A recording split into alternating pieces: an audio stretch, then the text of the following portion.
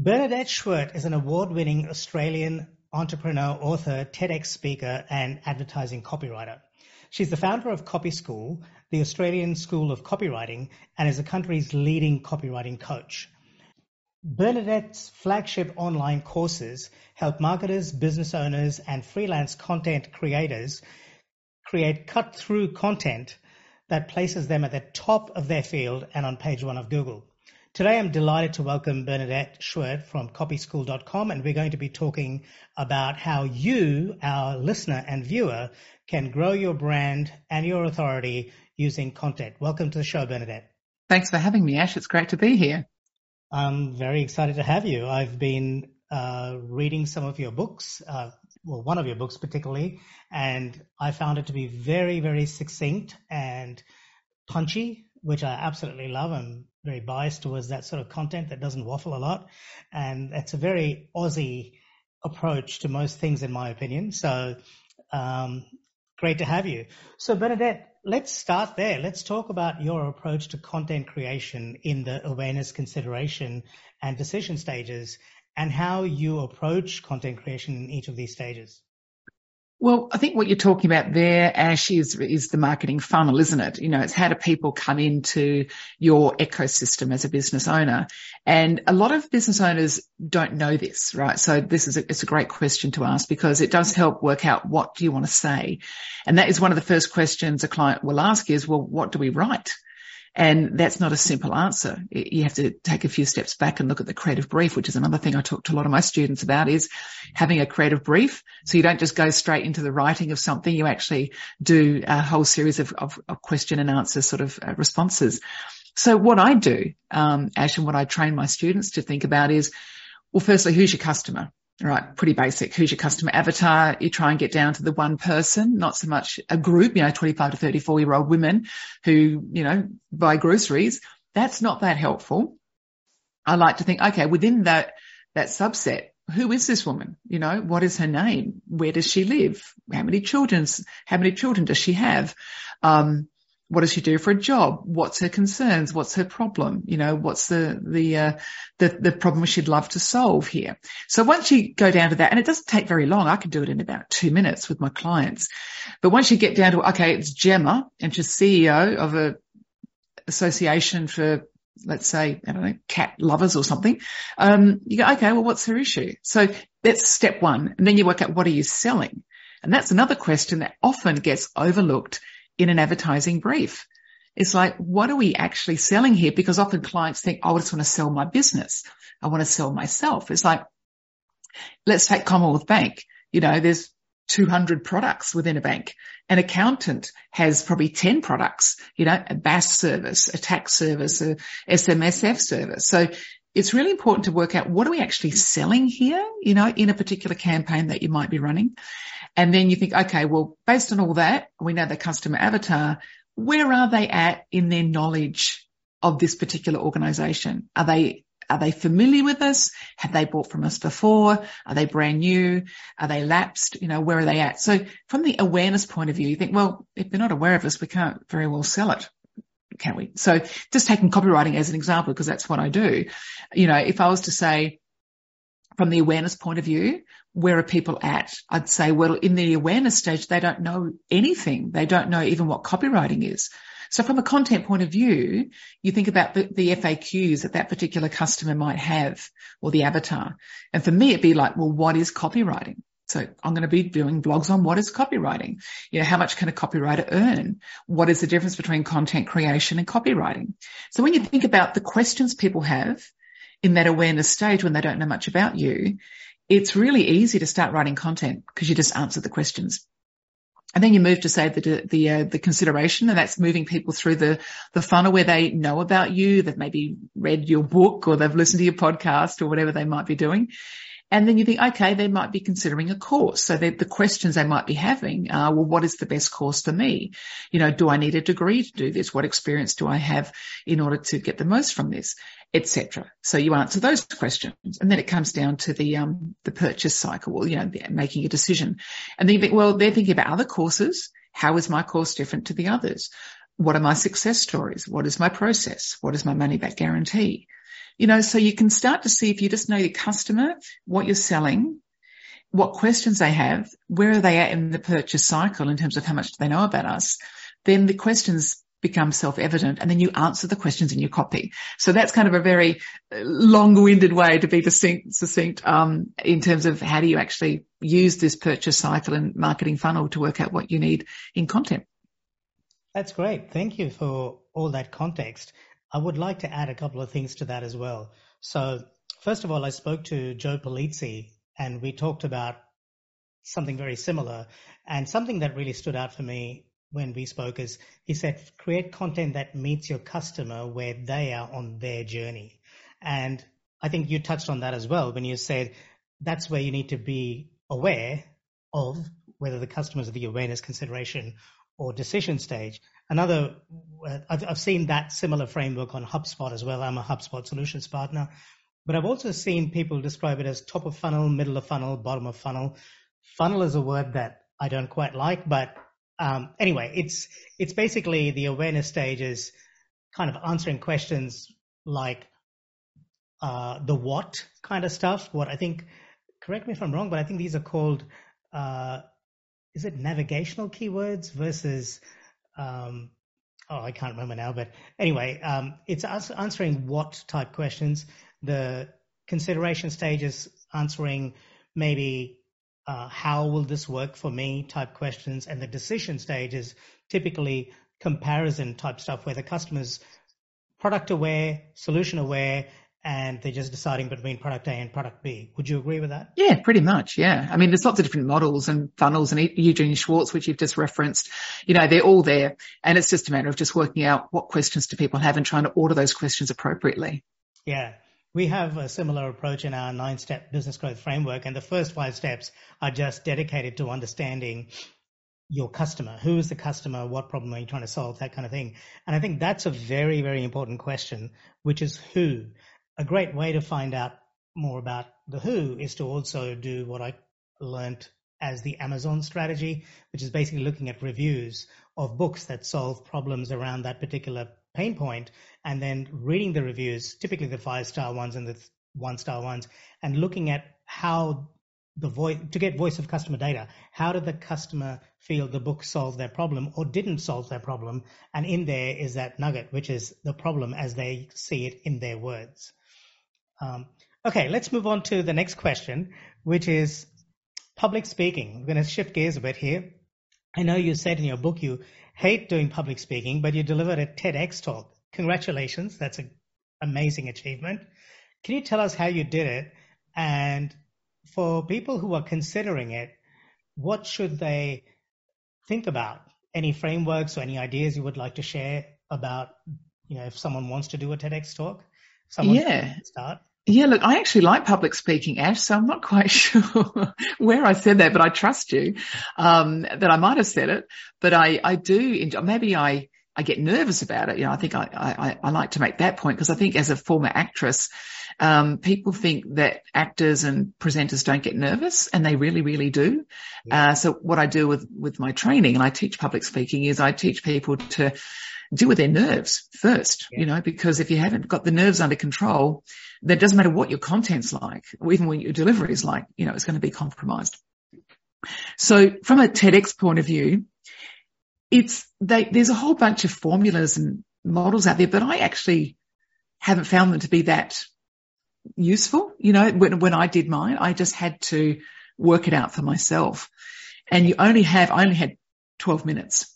So it's a very, very short amount of time to convey quite a complex argument, which is a lot of what the TED Talks are.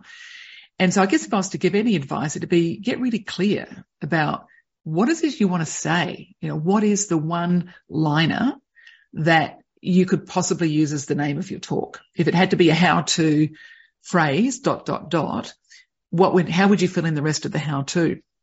And for mine, it was how to bumble your way to success, which was a very unusual topic because who would publicly and willingly put themselves out as a bumbler, to a global audience? I did think a lot about that because I thought, is that a brand I really want to be embracing for myself? But I did feel so strongly about the concept that I thought, no, we'll take the risk and put it out there. And it's had an amazing reception. And people still talk to me about it all these years later. And I still use it. And that's why I feel strongly about it, because the concept is in any creative process, be it learning a new skill, learning to writing a piece of copy, learning how to do a podcast, building a relationship with someone, learning a new instrument or a language, whatever that task might be, the early stages of it is generally filled with bumbling. And there's lots of different names for that, but I've just called it bumbling because that's what it felt like for me. And, in new tasks. And if you accept that there's going to be a bumbling stage, then you tend to give yourself a little bit of, slack, and you're a little bit kinder to yourself when you will inevitably muck up, or it's difficult, or it's unpleasant, all those things that happen with a new project.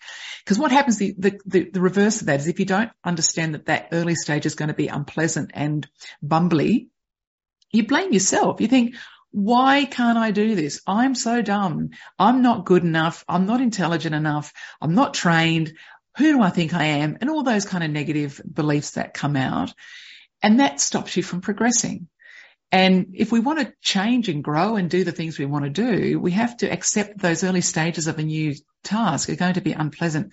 And if you just give yourself a little bit of time to get through it, like I'm writing a course at the moment, a brand new course, and it's been quite a massive project. And every time I start a new module, I'm thinking, bumble, right? And it gets me through. And it makes me know that there's an end to this. It won't always feel this badly. So anyway, that's kind of what the TED Talk was about. But to answer your question about structure, I think you got to work out your top ... like what's the opening line. And I often think it's really helpful to talk about it from a universal truth. It's like, it's no secret that ... Right. Whatever that is, or it's, let's face it, we all know this to be true ... There's often they're prompts. I use them in copywriting all the time, but they're very helpful little, triggers, devices to help you understand what is the nub of this whole idea. And for example, I'm just making this up now, but for mine, it would have been, it's no secret that starting a new project, relationship, or instrument is going to be difficult. So if you just know that that's the opening line, then you've got the audience for a start, because they're thinking that's true for me. And we're always looking for truth and connection. And once the audience are going, hey, that means something to me, then you've got them at least for 10 seconds. And then you've got to obviously elaborate. But then you move right down to the end of your speech. The last line is like, what do you want to say? What do you want them to do or feel at the end of your presentation? Do you want them to feel excited or motivated? Do you want them to feel cautioned or alarmed? And what do you want them to do? Is it to talk to somebody, to ask a question, to fill out a form, whatever it might be. So I think if you top and tail it with those two kind of devices, it helps you structure it and helps you work out, well, I've only got 12 minutes. And the other thing I do, Ash, is I work out how many words I can speak per minute, which is about 150. Generally, that's most people. And you think, okay, 10 minutes, 120 words, that's 1,200 words. So therefore you go, okay, I've got 2.5 pages of content to fill. And if you know you've only got 1,200 words, why write 10,000? Now you might do that just to get to your idea, but it's very confronting when you've got 12,000 words and you've got to cut it back to 1,200. So if you know that only 1,200, you think, what are my greatest hits? What are the best lines that I've used? What are the best stories that I've been telling that get resonance? So you just kind of narrow it down a little bit, because if you don't know what you're heading for, it's very difficult to write copy. Wow, that's a copywriting lesson right there. Start with what do they say? Don't bury the lead. Yes. Yeah. Core message. And I think another very important word you used was connection. I would add one more word to that, and that is alignment. A great book, and we've talked about this before, I think, is Made to Stick. I really love how that book approaches the idea of connecting with people and breaking their guessing machines and so on. If you haven't heard of it, I recommend checking it out. It's called Made to Stick by Dan and Chip Heath. So you've just given us some really great insights around how to think like a copywriter. I remember one of my mentors, John Morrow, said to me, if you want to write great quality copy, don't think like a writer, think like a street performer. And I think that is more and more true today as people's attention spans shrink. I think you have to win the first 3 seconds to then win the next 10 seconds to then win the next 30 seconds and so on.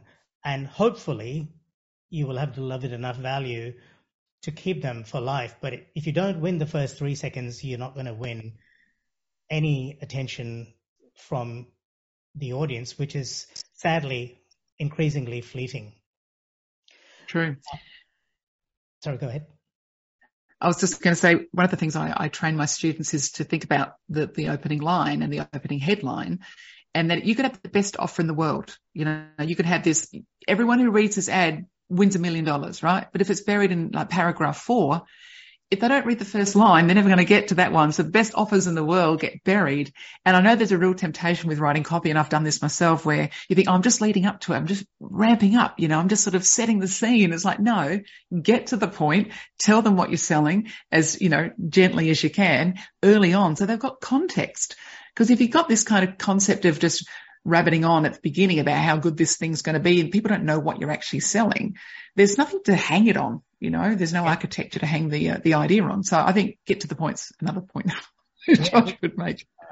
Some other episodes, by the way, if you're listening or watching, that you might find useful, I've interviewed some other great copywriters, including Brian Clark, episode 116. So that's productiveinsights.com/116, and Sonia Simone, productiveinsights.com/107, and John Morrow, productiveinsights.com/1/3.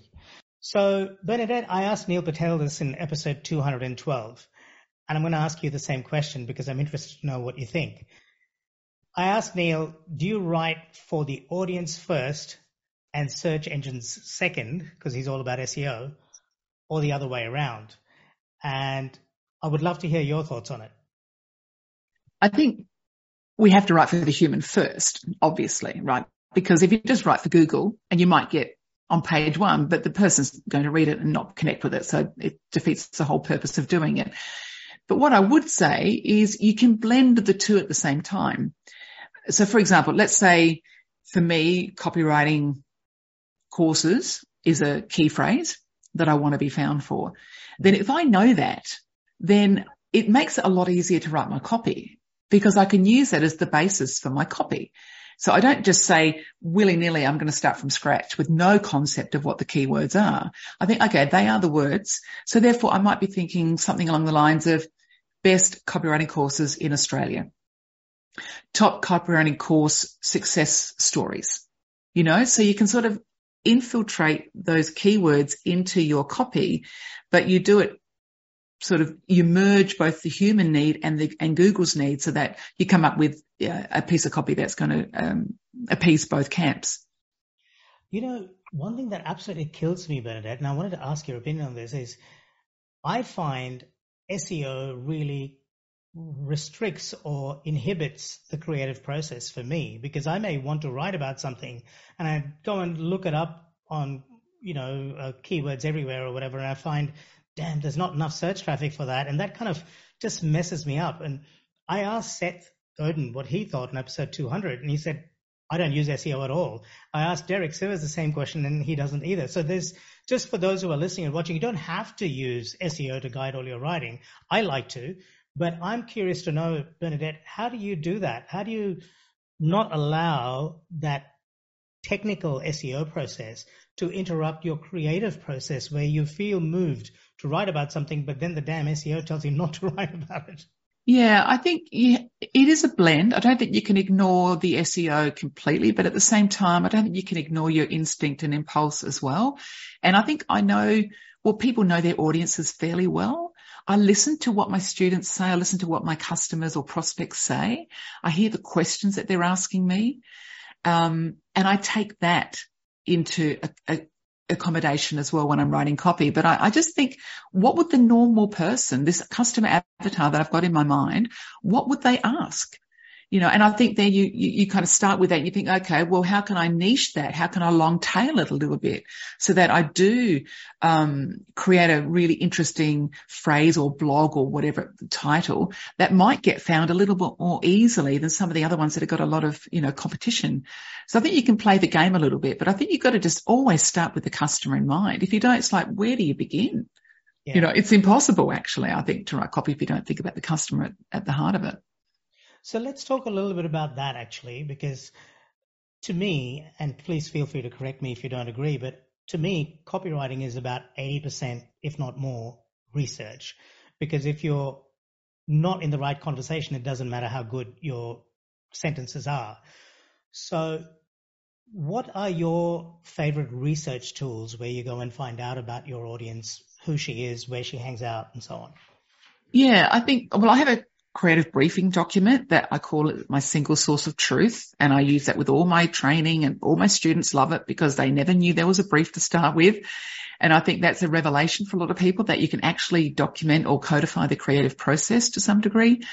And rather than, as copywriters, turn up to a client not knowing anything about their business, it feels quite intimidating. You're talking to a manufacturer of, I don't know, rubber hoses or something, or tires or tiles. And I've worked with all those products, bizarre products that I've worked with. I know nothing about them. I've never used them. It doesn't matter. Yes, I do my research before I go, but if I just have the client in front of me, that's a great starting point. And I ask them these very specific questions, and they are very specific. That gets me started, and it gives me enough knowledge to be a little bit dangerous. Then, of course, I'll talk to their customers. I look at the testimonials, and you mentioned that just a moment ago, which is quite interesting. And I got this technique from Liz Green, one of my copywriters, so it's not my idea, but she's one of my students who's done exceptionally well. And we were talking the other day, and she said what she does, she's very good with the voice of customer research, or VOC. And what she does is, if she can't get access to the clients, or they don't have any clients yet, they're brand new, what she does is she goes to the competitors and she looks at their testimonials, that what they say, good and bad, or even, bad reviews, hopefully not, but if they're there. And she sees, what's the nub of this? What is important to these people? And so it's interesting, you can actually get it from other competitors, what's important for your client as well. So that's good if you don't have access to clients. Use the product, That's why I say to my students, pick a topic that you really enjoy using yourself, or a product or service that you love yourself. Like it might be yoga, it might be pets, it might be wine, it might be travel, because every industry needs a copywriter. So why not start with something that you actually enjoy, so that it's not a chore to research that particular product. I've had a student of mine called Ruth who loved wine, right? So we did some coaching. We worked out, let's narrow this right down to how you can find that first gig. And she did. And now she's working with Treasury Estate. And she was, the last time I spoke to her, she was at McGill in South Australia on a hill drinking wine and writing about it. And she goes, Bernadette, you've changed my life. I said, well, you did it. We worked together to create that, but you had the knowledge and the guts. And that's part of it as well. Have the guts to honor, what is it you love? What do you really want to do? Don't just say something just because you think it might make money. What do you really love to write about? Or what do you really love just to do? What do you read? What's on your bedside table? What would you do for free? What conferences do you attend for free? And when you get clear about those ideas, then you know that there's going to be a market for that, because every industry needs a copywriter. And life just gets a lot easier because you can research till the cows come home. You don't mind. You're getting better at what you do, and you're enjoying the process. I first heard about the Amazon research technique from a person called Danny Inney, who's quite a good copywriter himself. And I wanted to also ask you, do you use things like Quora, or like I took the Amazon strategy and took it to Udemy and did the same thing on there. Do you use those tools at all to do your voice? A lot of my students do, especially the younger cohort. I don't. No particular reason, but yeah, I know a lot of my students love all that stuff. And I think if you're struggling for ideas, or you just like to get a really good broad section, like Reddit's brilliant for that kind of stuff. But no, it's not something I would turn to in the first instance. I'm not saying I wouldn't. I occasionally do, but I don't tend to, they're not my first go-to points of call. I'll tell you what, in our 9-step framework, we are very big on this, and that is talk face to face with the customer if you can, because while it's not scalable, having a face to face conversation gives you so much more nuanced feedback on what matters to the customer, what doesn't. We have a lot of communication that happens that we don't even know about through micro expressions and stuff like that. So even a Zoom call, if you can get on a Zoom call with your customer and ask them, maybe you use the SPIN framework if you want to apply that Neil Rackham's selling framework, but this is not just for selling, even for customer research. You can try and understand your customer better by speaking to them face to face. The second best option is maybe on the phone, and the third best is through surveys. Surveys are very scalable, but I am very biased towards the face to face. And once you have enough of a feel, which is what I sense you do, Bernadette, for your ideal customer, then all these other things just become more, what's the word? Supportive, really. Supportive. To back up. Augment your knowledge. Yeah. Augment, that's it. And the other thing too, Ash, is podcasts. I have a podcast and I interview a lot of my students because I'm thrilled and fascinated by how they've progressed. And it gives me permission to say, how did you do that? What was the defining moment for you? When did you just leap into the unknown and give up your job and start copywriting? What was going through your head? What did you do to find your first client? And so just people listening, if you do have a podcast, bring your clients onto it and use that as an elevation for them and also market research for you. And that's not why I do it, but I'm always intrigued as to how people succeed. So, that's a nice way of doing it in a really respectful and fun way for both.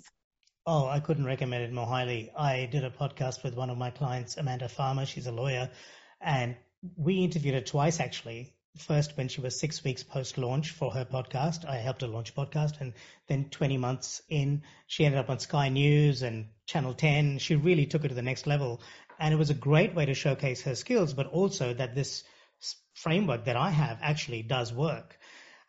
Couple more tools I would like to recommend to people listening or watching.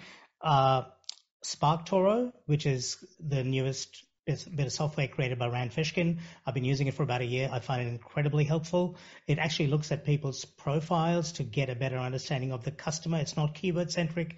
It's more person centric. So you really understand your audience better. And you can learn more about that in my conversation with them in episode 159. So that's productiveinsights.com/159. And the other tool, which we'll just quickly touch on, is ChatGPT, which is all the rage at the moment. And it's basically a form of artificial intelligence. You can learn more about it at openai.com. I'll just say this, that ChatGPT 3 is believed to have about 170 billion parameters. And it's good, but it's good as a research assistant. In my opinion, it is not going to take away people's copywriting jobs at this point. But GPT-4 is set to have 100 trillion parameters as opposed to 170 billion. And that's going to be a different order of magnitude. So what that will do, I don't know. What level of content it will create, I don't know. Also, GPT-3 cuts off at 2021. So basically just scours the internet and has a whole lot of sampling of the internet. GPT-4 might be more up to date. So again, we don't know what capabilities that will have. I see a lot of other interesting things happening in this space because I think Google probably has better technology at the moment. They just haven't released it because it goes against their revenue model, but we'll see what happens there. But I would say if you're not using GPT-3 as a research assistant to deal with things like blank page problem or, to save you time on research, what used to take me 7-8 hours is now taking me, maybe half an hour. So you should be using that. Otherwise, you're at a competitive disadvantage. If there's anything you'd like to add to that, you're welcome to do so.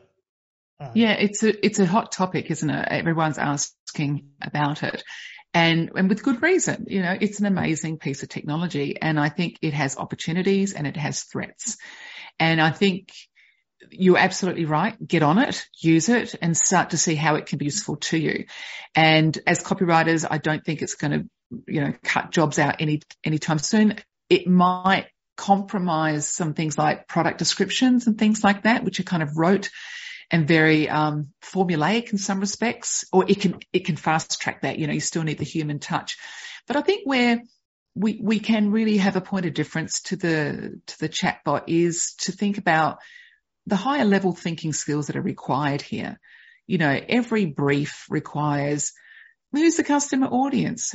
What stage of the process are they at? What are the things that matter to them? And I think we have to get the strategy right before we even bother ourselves with writing the content.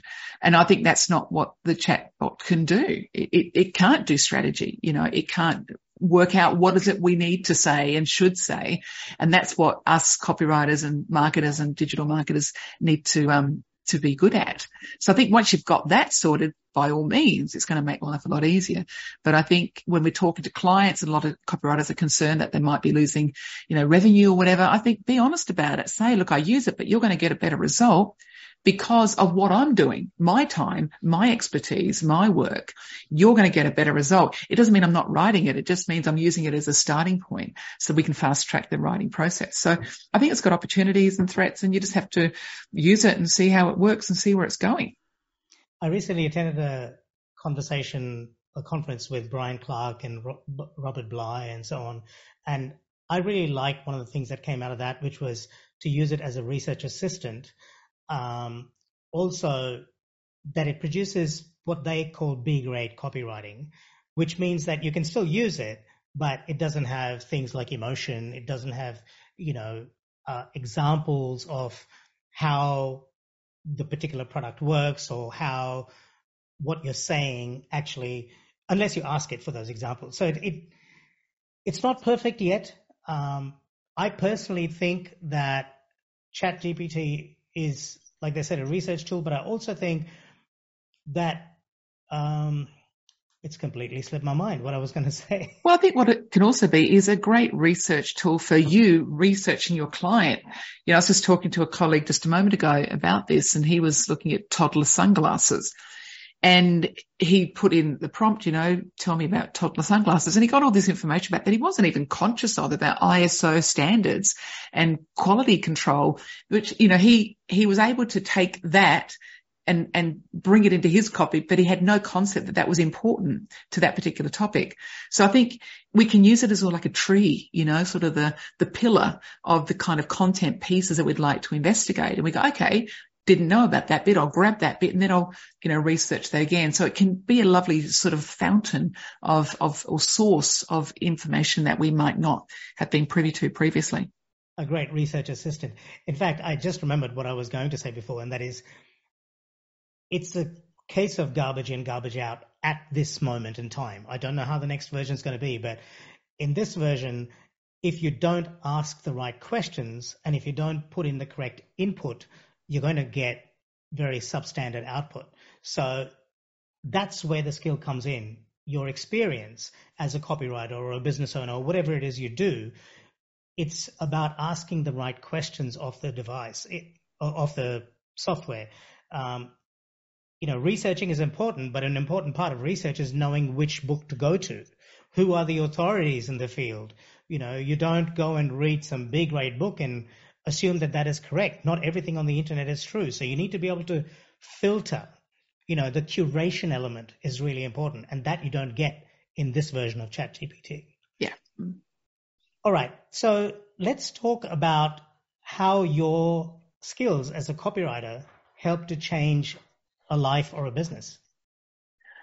Well, part of the reason I love what I do, Ash, and this has only, come about since I've started the training, is you realize people want something different in their lives. Mm-hmm. I get a lot of teachers coming through my program, and I use them as an example because their world is being impacted by this very technology that we've just been talking about. And, COVID impacted them dramatically, and they're coming to a point where they say, you know what, I can't do this anymore. So I've had a lot of teachers say, is this really a thing? Could I possibly make a career out of this? And it's a serious question because they're giving up a job to go and become a copywriter. So they need to know the truth. And so as I was mentioning, I've interviewed a number of my students on my podcast, so I know their stories quite intimately. And I won't mention names because that's not necessary. But there's one woman I'm thinking of who was a teacher, head of a private girls' school of English, head of the department, and just wanted to be home, wanted to be with her dog, wanted to walk on the beach during the morning, didn't want the stress of, the classroom and everything. And so she took my advice and she did the training and she saved up a little bit of money just to have a bit of a backup. And she just resigned from a very high paying, very, respectable and prestigious job. And she just went to her first networking event. She was terrified. She used the script that we gave her. She found a first client. She did it again and again and basically rinsed and repeated the process.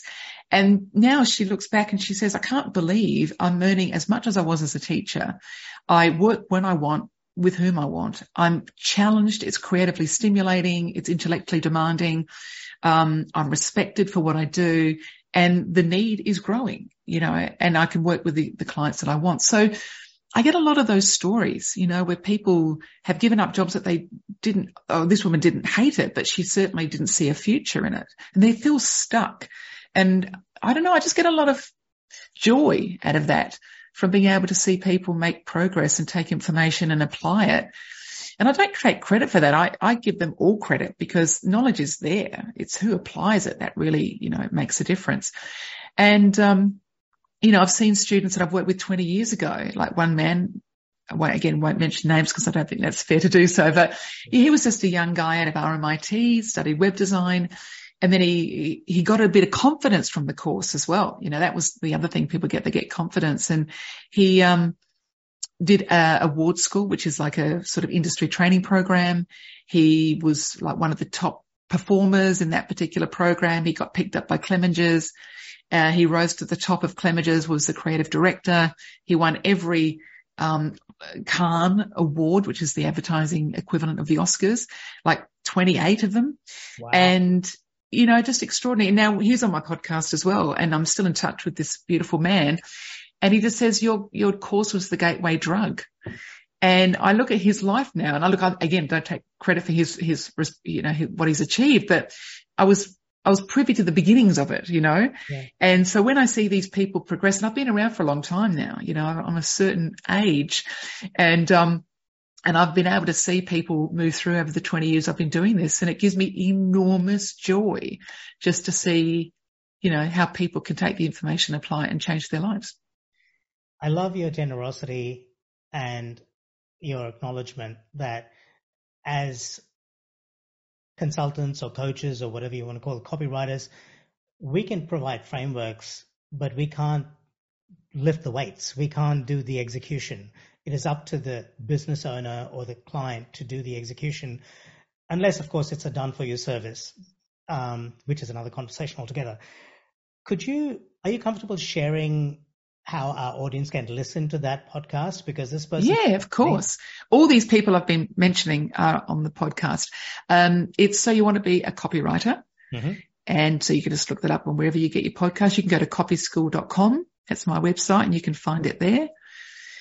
And if you want to be a copywriter, you can work out what you can earn. We have a rate card that you can download. It's a lovely matrix that tells people what mediums you can work in and how much you can earn. And we've got like a beginner price. We've got an experienced price. We've got an in-between price in case you don't feel very confident.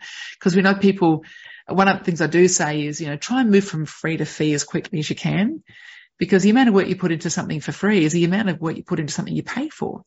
So what's the difference? It's just your belief, isn't it, in the material that you've created. So yeah, if people want to learn how to get paid for their work, there's a beautiful rate card there they can download. And I just want to say, I was going to ask you, the next question was going to be, how do people find out about you? But it's wonderful you've already mentioned how they can. And I will check with Nikhil before I publish this bit, but I want to say that Nikhil speaks very highly of you, and he's a friend of mine, Nikhil Rugani, and he's really accomplished a lot as a copywriter. And in fact, he introduced us, so I'm very grateful for that fact. Or rather, I'm very grateful for the introduction. How do people find out about this rate card? This sounds really interesting. Do they just go to copyschool.com, and what do they look for on your website? Yep, there's copyschool.com, and there will be a little icon saying download the rate card, and you can download it and get it instantly. So it's on the homepage. I'm going to do that. One tip I wanted to share with our listeners and viewers is the benefit of using something called the alter ego effect, which I learned from a guy called Todd Herman, who's written a book by that name, and he was a guest on episode 176. And for me, I do have a lot of mindset issues, which have got a lot of baggage from childhood and so on. But I found the alter ego effect approach to be very useful in sidestepping a lot of the baggage rather than having to deal with the baggage, which I still think you need to deal with. We all have our demons and we need to work through them. But I found it is a very quick, I don't want to use the word shortcut, but it's a quick sidestep. So I'm just going to give a really brief overview on how it has helped me, and maybe it will help people who are watching or listening to this. So the idea of the alter ego effect is not new. It is something that Todd Herman himself says isn't new, and it's been around forever. So, David Bowie had Ziggy Stardust, and the Beatles had Sgt. Pepper's Lonely Hearts Club Band, and Beyonce, who I would like to say I'm not a fan of, I just don't like her music, created Sasha Fierce, which was the name of her first album. But Beyonce is a good example. One of the challenges, I believe, was she wasn't comfortable with all the, suggestive kind of dance moves that you had to do to make it big in music, because she was raised in a fairly conservative background. So she created Sasha Fierce, and that became her alter ego, and that helped her to, break out of her own mental stories that were holding her back. So if you are struggling as a writer or a business owner and you are having difficulty, getting rid of those stories, a great way to do it is to create an alter ego, another version of yourself, if you like. In Todd Herman's case, you'll see the book has a pair of glasses on the front. So he has his reverse Superman, where he puts on the glasses and he's like, Superman kind of thing. And you step into that ego, you have a totem, and that totem kind of activates that alter ego and then allows you to do things that the normal you would otherwise would be fearful of. But over time, the alter ego and the real you sort of meet in the middle, and you form a sort of a new persona, if you like.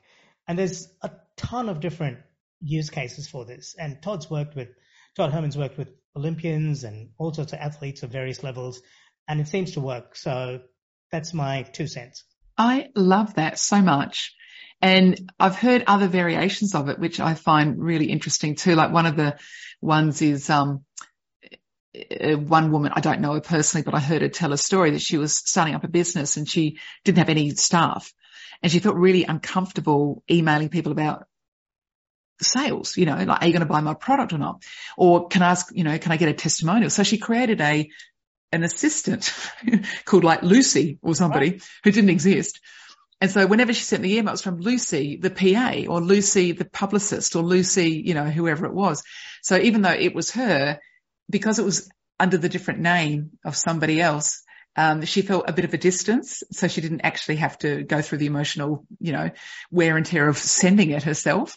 So I thought that was really interesting. And I've often said that to my students, that asking for testimonials can be quite challenging.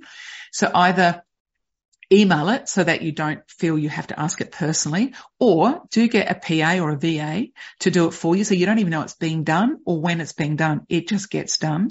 Or if you can't afford that, use this alter ego that you've just mentioned. I love it. Great idea. Yeah, and don't forget to have a totem to activate it. So one of the people that inspires me the most is my wife, who is an incredibly strong and accomplished human being. And she received a monogrammed, is it monogrammed or anagrammed? I never get that right. With her name on. Oh yeah, monogram. Yeah. Yeah. So she received a monogrammed coffee mug. So I kind of stole it from her and I have it on my desk, and I look at it. And when I look at it, that's my way of saying, well, if she can achieve what she has and overcome the obstacles she's overcome, I can do it too. And that's the other thing. Your idol or your hero doesn't have to be someone who's, written 25 books and whose name is up in lights. It could be someone you're married to. It could be your kids. My kids are very inspiring to me. So it could be your clients. Yeah. Yeah. Yeah, I think it's great. Another way is, rent ahead is like, well, what would so-and-so do in this situation? What would Oprah Winfrey do here? What would Donald Trump do? What would Elon Musk do? What would the Pope do? What would Gandhi do? So sometimes just stepping into the realm of another persona, who's renowned for that particular quality that you want to adopt, that's often a useful thing to do as well. Well, that was a wonderful conversation. Is there anything else you would like to add, Bernadette? Nothing. I think you've covered a great plethora of topics there, Ash. It's been a delight talking to you, and thank you very much for having me. Lovely to have you, and maybe we'll talk again soon. Thank you so much for being on the show. My pleasure.